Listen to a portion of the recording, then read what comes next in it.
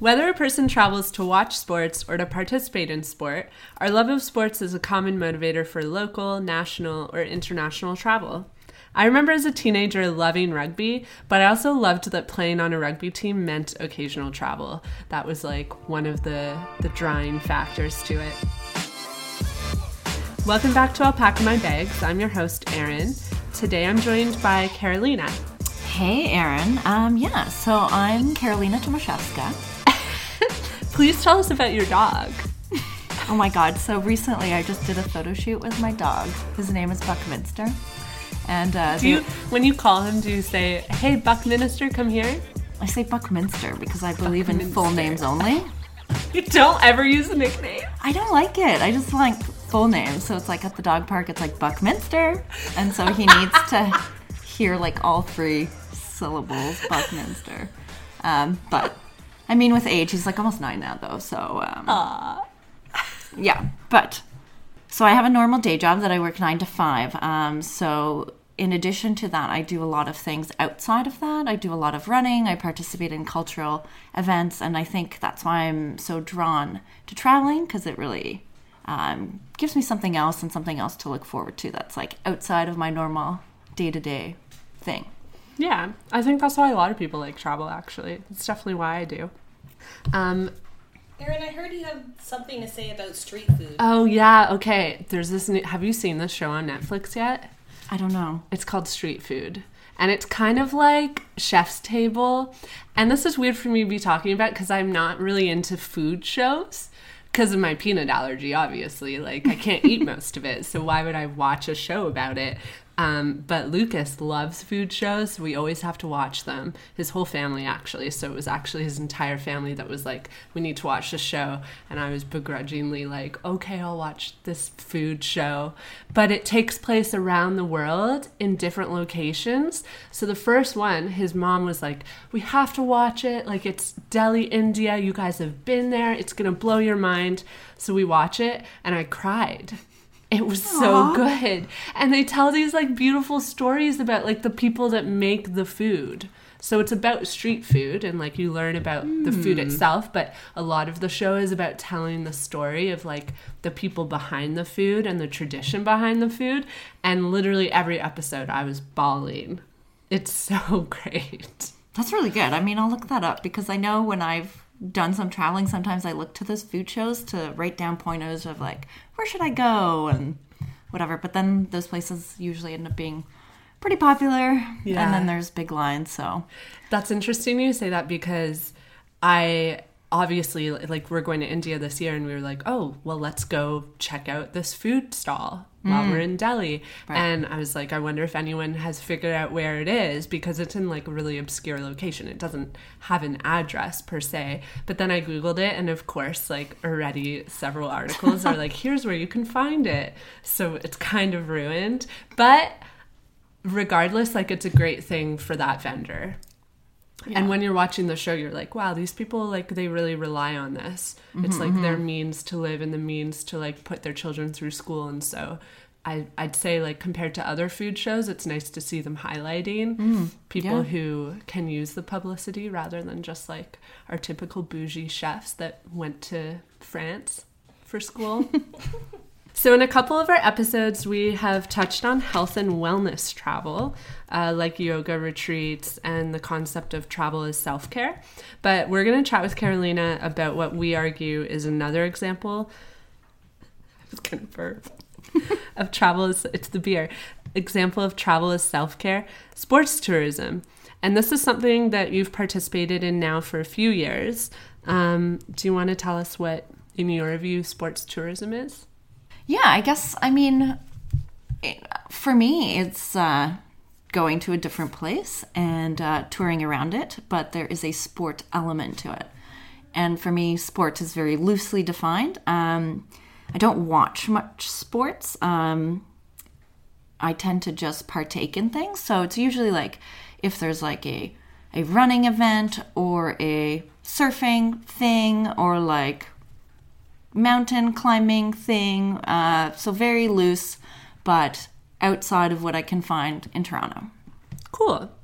So I did a little wiki research, good old Wikipedia. So they say that sports tourism refers to travel which involves either observing or participating in a sporting event, which is exactly what you described. So sports tourism in Canada is a fast-growing sector of the global travel industry. In 2015, sport tourism in Canada surpassed $6.5 billion in spending, which is a lot of money, like more than I would imagine.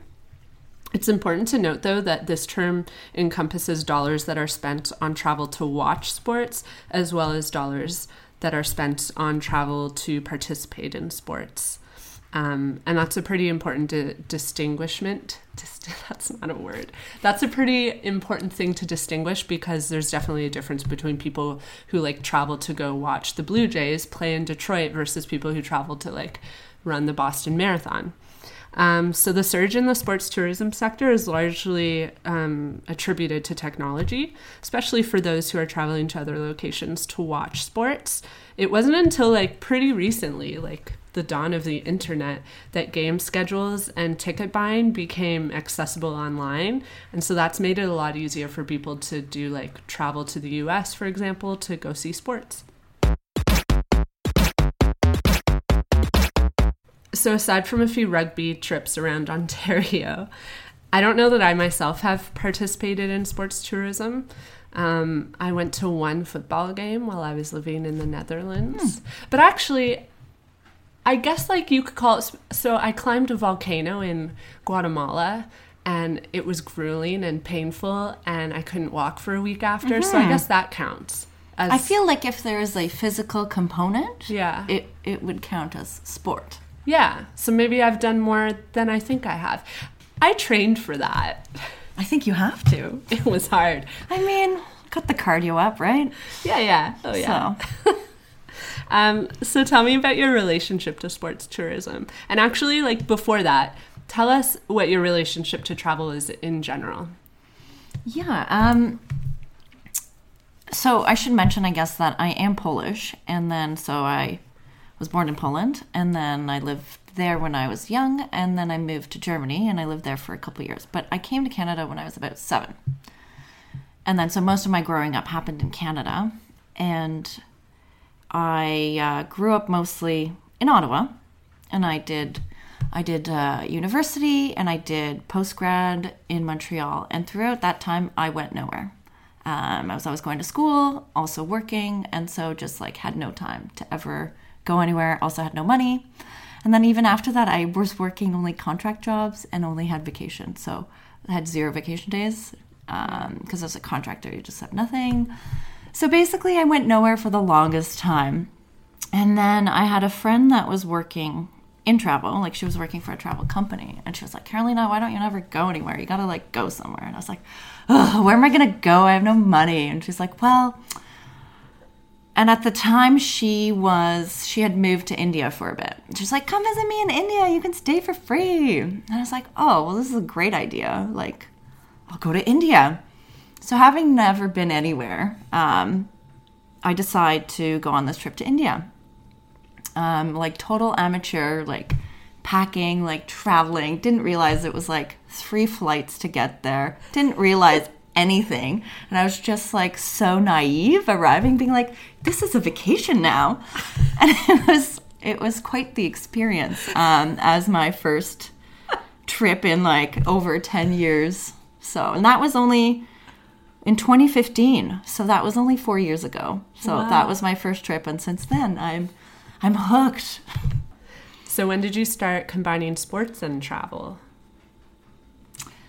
Yeah, so I guess after that trip to India, I also started being active. And so being active, I started running in the city. And just like casually, like in the alleys, like in the evenings after work. And I would run in a group setting because I don't have much motivation to do much on my own. But if there's like a group, I will be like, okay, 8 p.m. on a Tuesday, I can make that. And I would. And then like as things do, like you chat to people running. And people were doing these exciting things, you know. They're like, oh, I'm going to run a marathon. Oh, I'm going to do this. Oh, I was like, wow, okay, this is cool, I guess. Meanwhile, I'm like struggling to keep up on the on just like the local social run. But one person appeared one day, and this guy was like from New York and was just like popping in for a social run. And his name was like Nacho. And he tells me, he's like, oh, Carolina, you know, they have these things. They're called Bridge the Gap events. I'm like, what does that even mean? And apparently it's like where a local run community will host an event, and then they will host travelers from other places to their place. Oh. So like if I was traveling somewhere and I needed a place to stay, you know, if it was like a Bridge the Gap event, they could like arrange to put me up, or they could arrange like certain things or whatever. So it was like this built-in community of like running, sharing things. Whoa, that's so cool. So that was like the first I'd ever heard of it. And he's like, oh yeah, I've been all over doing that. And like, I was like, okay. So it was one day, and that was like ingrained in my head. And I tried to Google it, and I didn't find too much info. I was like, this must be like a secret group. Kind of secret. Like, how do I get on the in? But all of a sudden, I think an event appeared, and it was in Washington, which wasn't that far. And I was like, oh my God, there's one of these Bridge the Gap events. And I sold it to my friends. I was like, hey, listen, we have to go. It's a Bridge the Gap event. It's going to be really fun. And I'm like, meanwhile, I'm like, I have no idea what this is. But like, they're saying it's cool, and you register, and there's like a whole, like, whatever. So we got, I think, 5 or 6 people in to put our names in the ballot, because it's like they have to draw you to do this. So the event is based around a run. So in this case, it was a cherry blossom 10-mile. So that's like 16 kilometers. And I hadn't run that distance ever, but I was like, whatever, this is going to be really hype. It's in Washington. It's going to be cool. And a bunch of people agreed to go with me, and we, of course, got in on the ballot. So we're like, yay! We're in. We're going to Washington. And sure enough, like a couple days before, they release a schedule for these events. So it's like, depending what day you get in there, you can, there's like a run around the monuments. There's like a carbo-loading dinner. So like before the race, you're supposed to eat a bunch of carbs. So they prepared like a dinner with like dancing and a bunch of stuff. There's a post-race party. So like all these things are prepared for out-of-towners and the locals to like celebrate this like running event. But you also get to see the monuments, and like there's a bit of a tourism element included in that. So they specifically made, so a shakeout run is the run you do before the run, the pre-run run. Whoa. And so the pre-run was around the monuments to kind of show you Washington from like a local's perspective. And all the venues they picked were local venues that particular, so it was like, I think it's called, what is it, District Running Collective that hosted the event. And so it was like their favorite spots. So we made it to Washington.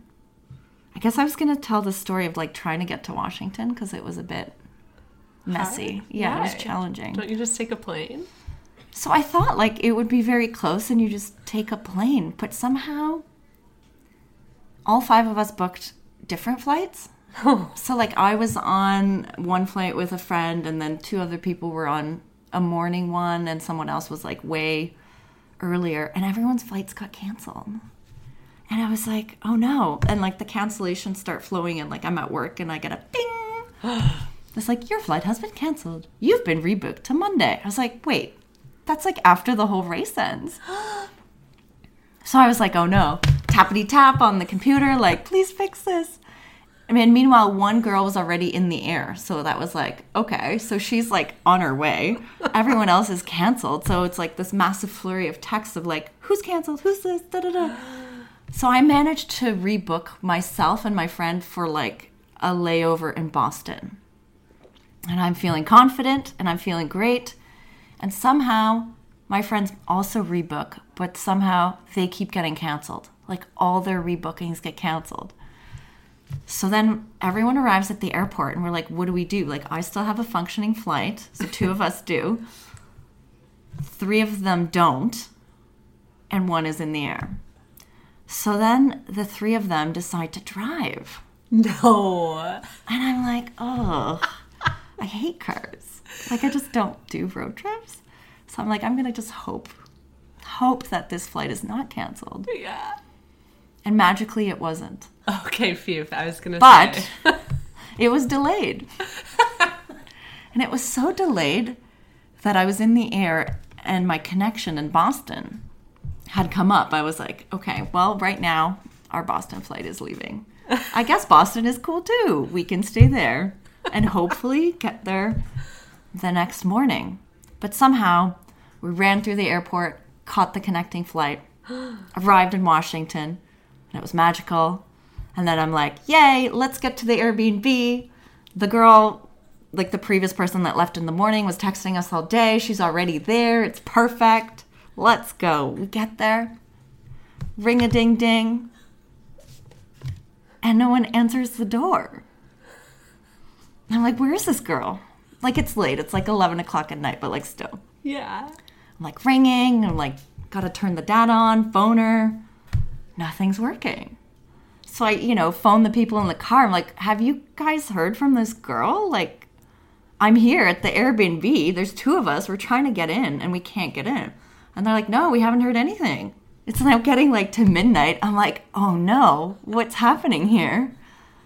I didn't know what to do. So we're like, okay, let's go get pizza and a beer, I guess. Because like, what can we do until this situation clears itself? And I guess what had happened is she fell asleep.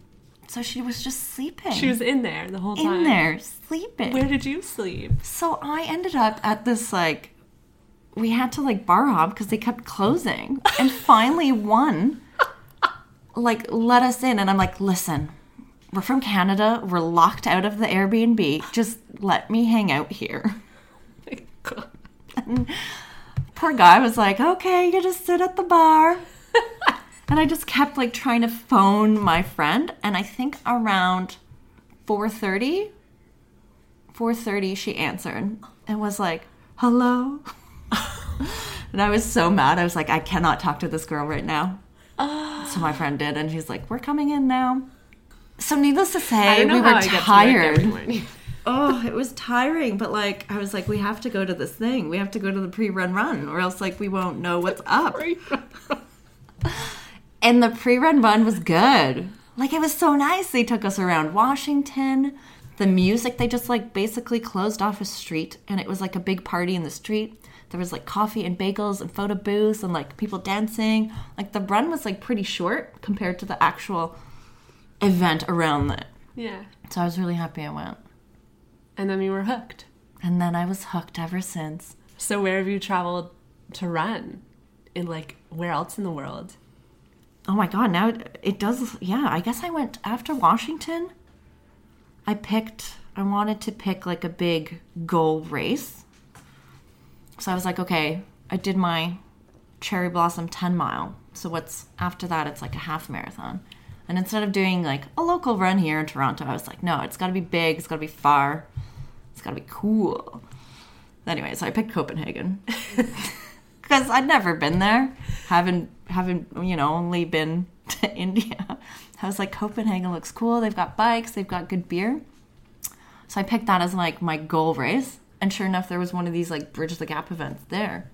So I ended up doing that as my first half marathon. So you're hanging out with other runners when you arrive there? Yeah. So like, I guess, so I went with my boyfriend and our plan was to like visit Copenhagen and be tourists in that city. But then there would also be running events planned for us that we could just attend, which is nice. Yeah. So, like, that running crew is called Enbro, and they just planned a bunch of things, like similar, a pre-run run. But, of course, it's, like, everything is a bit different in Copenhagen versus Washington. And so, like, it's great to see what different, like, running groups will show you. Like, the brunch spots are, like, different. Like, the parties are different. The pre-run runs are different. It's like, oh, wow. Yeah. Everyone's really blonde in Copenhagen. There was a lot of blonde, yeah. Everyone's blonde and they all wear suits. Well, these are runners, so no suits. So everyone was, like, in their running stuff. Were they all blonde, though? A lot. But, like, this race also attracted a lot of, like, international people. Okay, so when you arrived there, like, it's not you weren't just hanging out with Danish people. There were like they're the host. Yeah, so they're the host it's funny because once you start traveling to these like running things, you start seeing people like, oh, there's that New York group. Oh, look, the Germans are here. And like, so it's familiar pockets of people. Whoa, it's doing like a that. club, like an international club. I know. So that's been interesting. But other than that, I do have a Polish background, like I mentioned. So I have done a run in Krakow. Also went to Barbados with like a girl gang, and that was like really fun. There was like surfing, running. There was one of my friends wanted to run a marathon on her birthday, as one does. Oh, wow. So she convinced all of us to also do varying lengths of running in a hot spot. So a bunch of us ran shorter distances. Was it a sweaty one, that one? It was so hot. I couldn't. It was very, very hot. And then just this April I went to Berlin. Cool. So that was fun. Berlin had been on my bucket list for a while to go see, so that was fun. Okay, I find this interesting because I'm like not a runner, but when I was younger, like in high school, I did cross country running, and I was really into it for a couple years. I did run some like decent races, like 10K or whatever. So I feel like I know a little bit about running. And the thing I remember liking about it was the meditative element of it. And like getting into that zone and pushing yourself, especially like, like when you hit the wall. So that's like when you become so exhausted and sometimes feel really sick. And you have to really push through that. And once you push through the wall, like you feel a lot better and can keep going. So I'm aware of all this, and like I think that I've always been attracted to sports that are like that are like really active but also meditative. I'm also like into rock climbing, which is similar, where it's like an individual sport in a sense that when you're climbing on the wall, you're by yourself. You have a partner, but they're on the ground, and like there's not like a lot of direct interaction, and it's super meditative because it's like a problem that you're solving as you're climbing.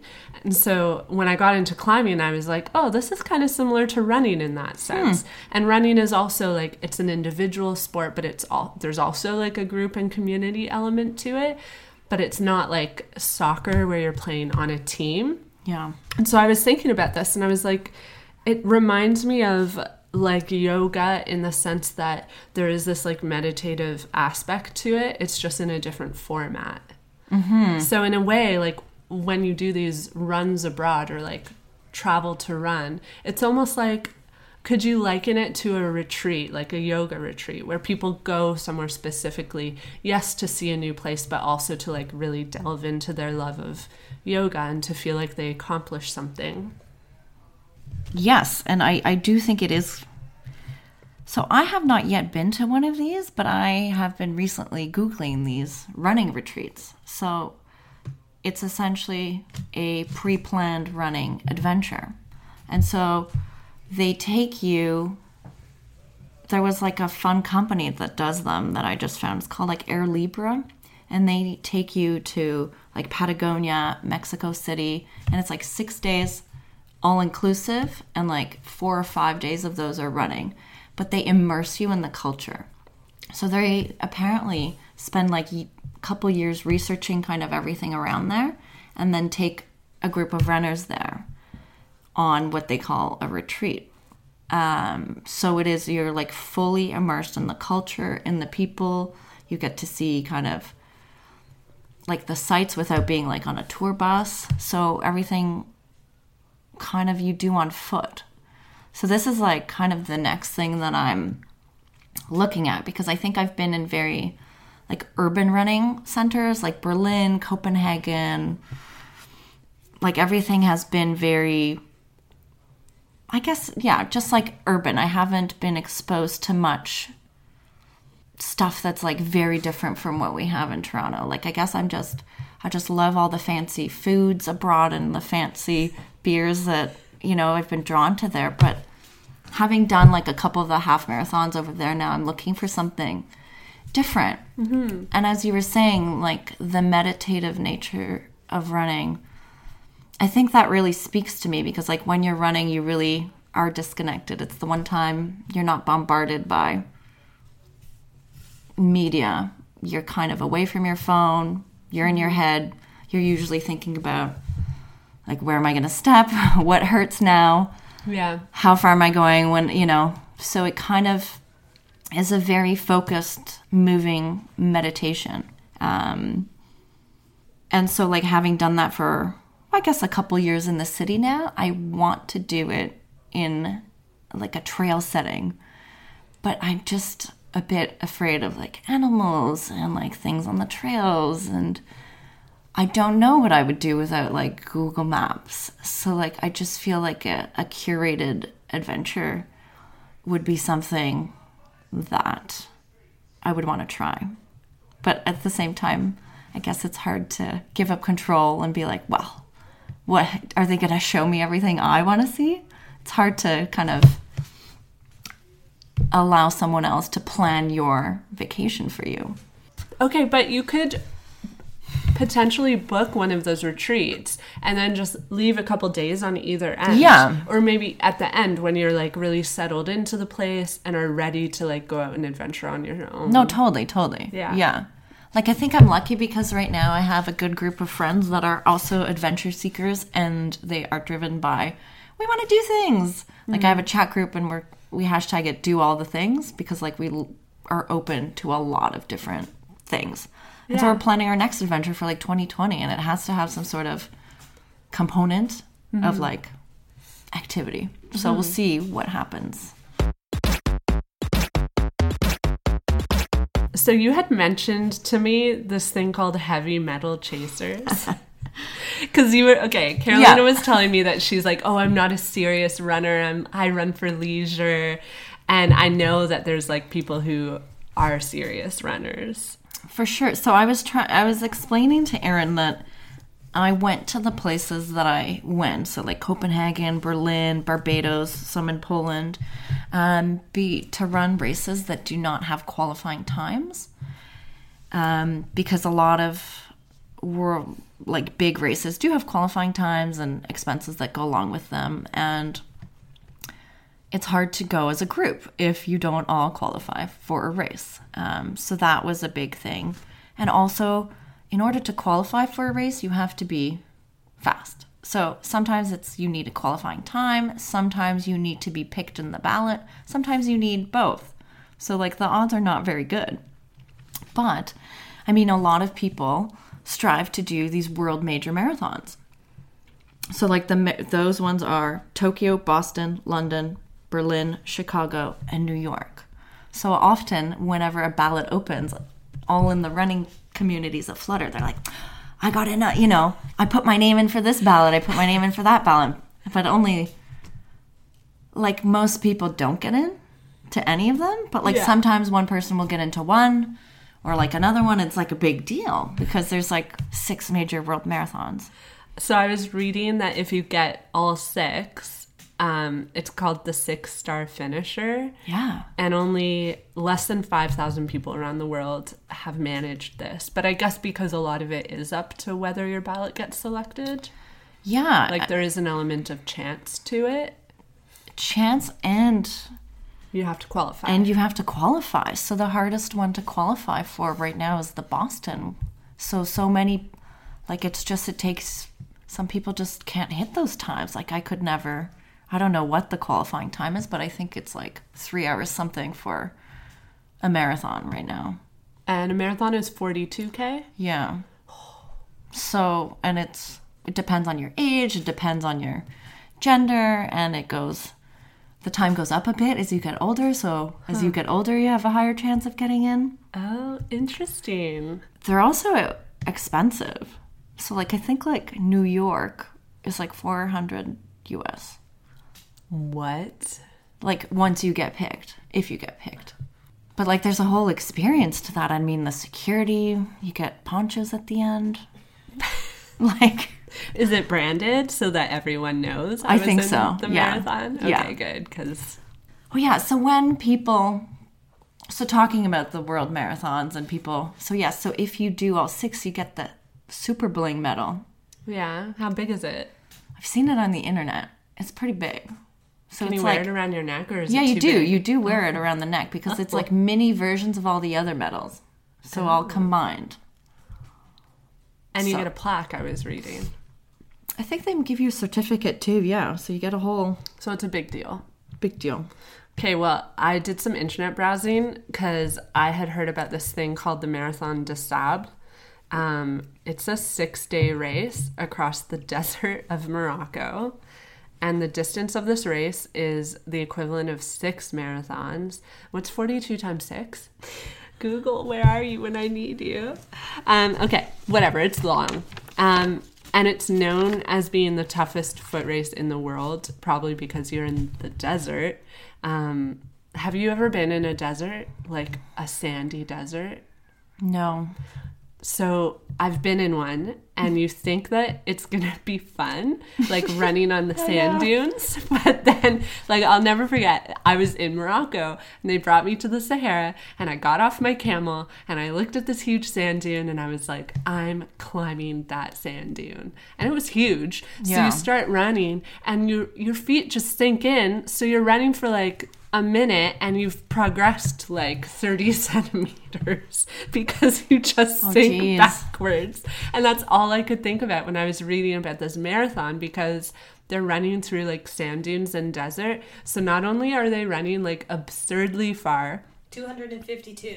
252 kilometers in the blazing sun, carrying like all their own Gear and- and yeah. stuff Ooh. for the trip. It's just absurd. I was like, climbing one of those sand dunes would be twice as hard as like running a regular race like on cement. So I'm curious about, so we talk like pretty frequently about gender on the podcast, especially in the context of travel, but I was wondering if you had like any insight or wanted to share any of your experiences being a woman who actively participates in sports.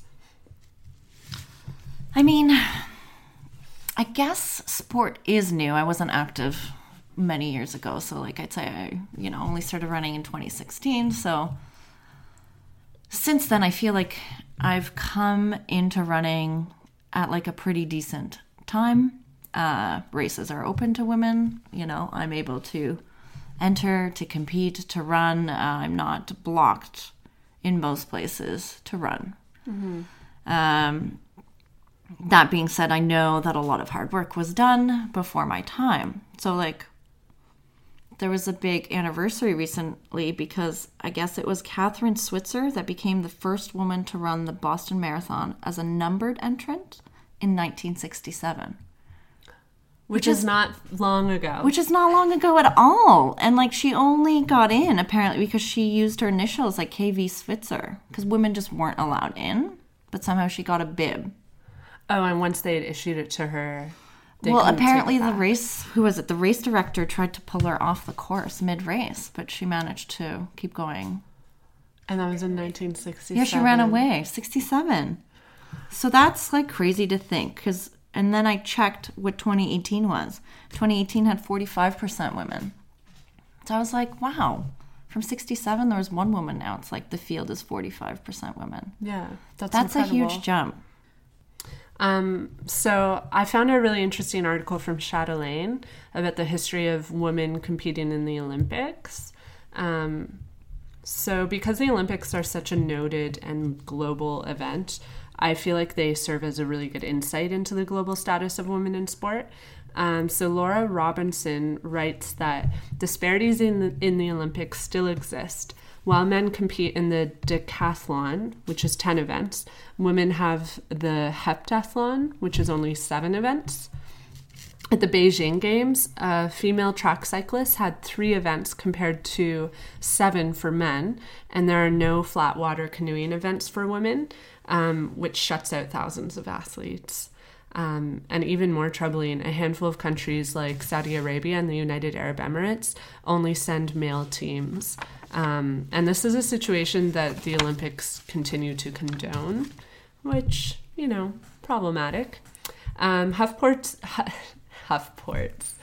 HuffPost reports that this disparity makes sense when you consider that the International Olympic Committee Executive Board was all men until 1990. Wow.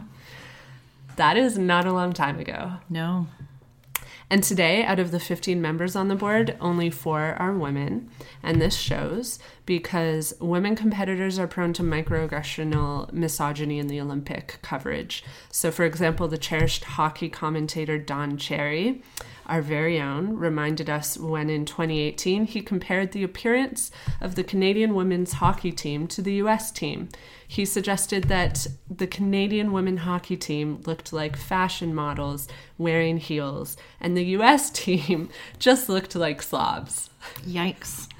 I think about, I guess coming into running, I feel like, okay, I'm able to compete. I'm okay. Women must be doing okay. But then, obviously there's so many issues. Like things pop up in the media all the time, and I think about things like, what about recently when Serena Williams and her catsuit, like the outfit that she was wearing at the French Open was banned because, she said she was wearing it for health reasons or whatever, but like, why do they have to comment on like what she is wearing if she's just a good player?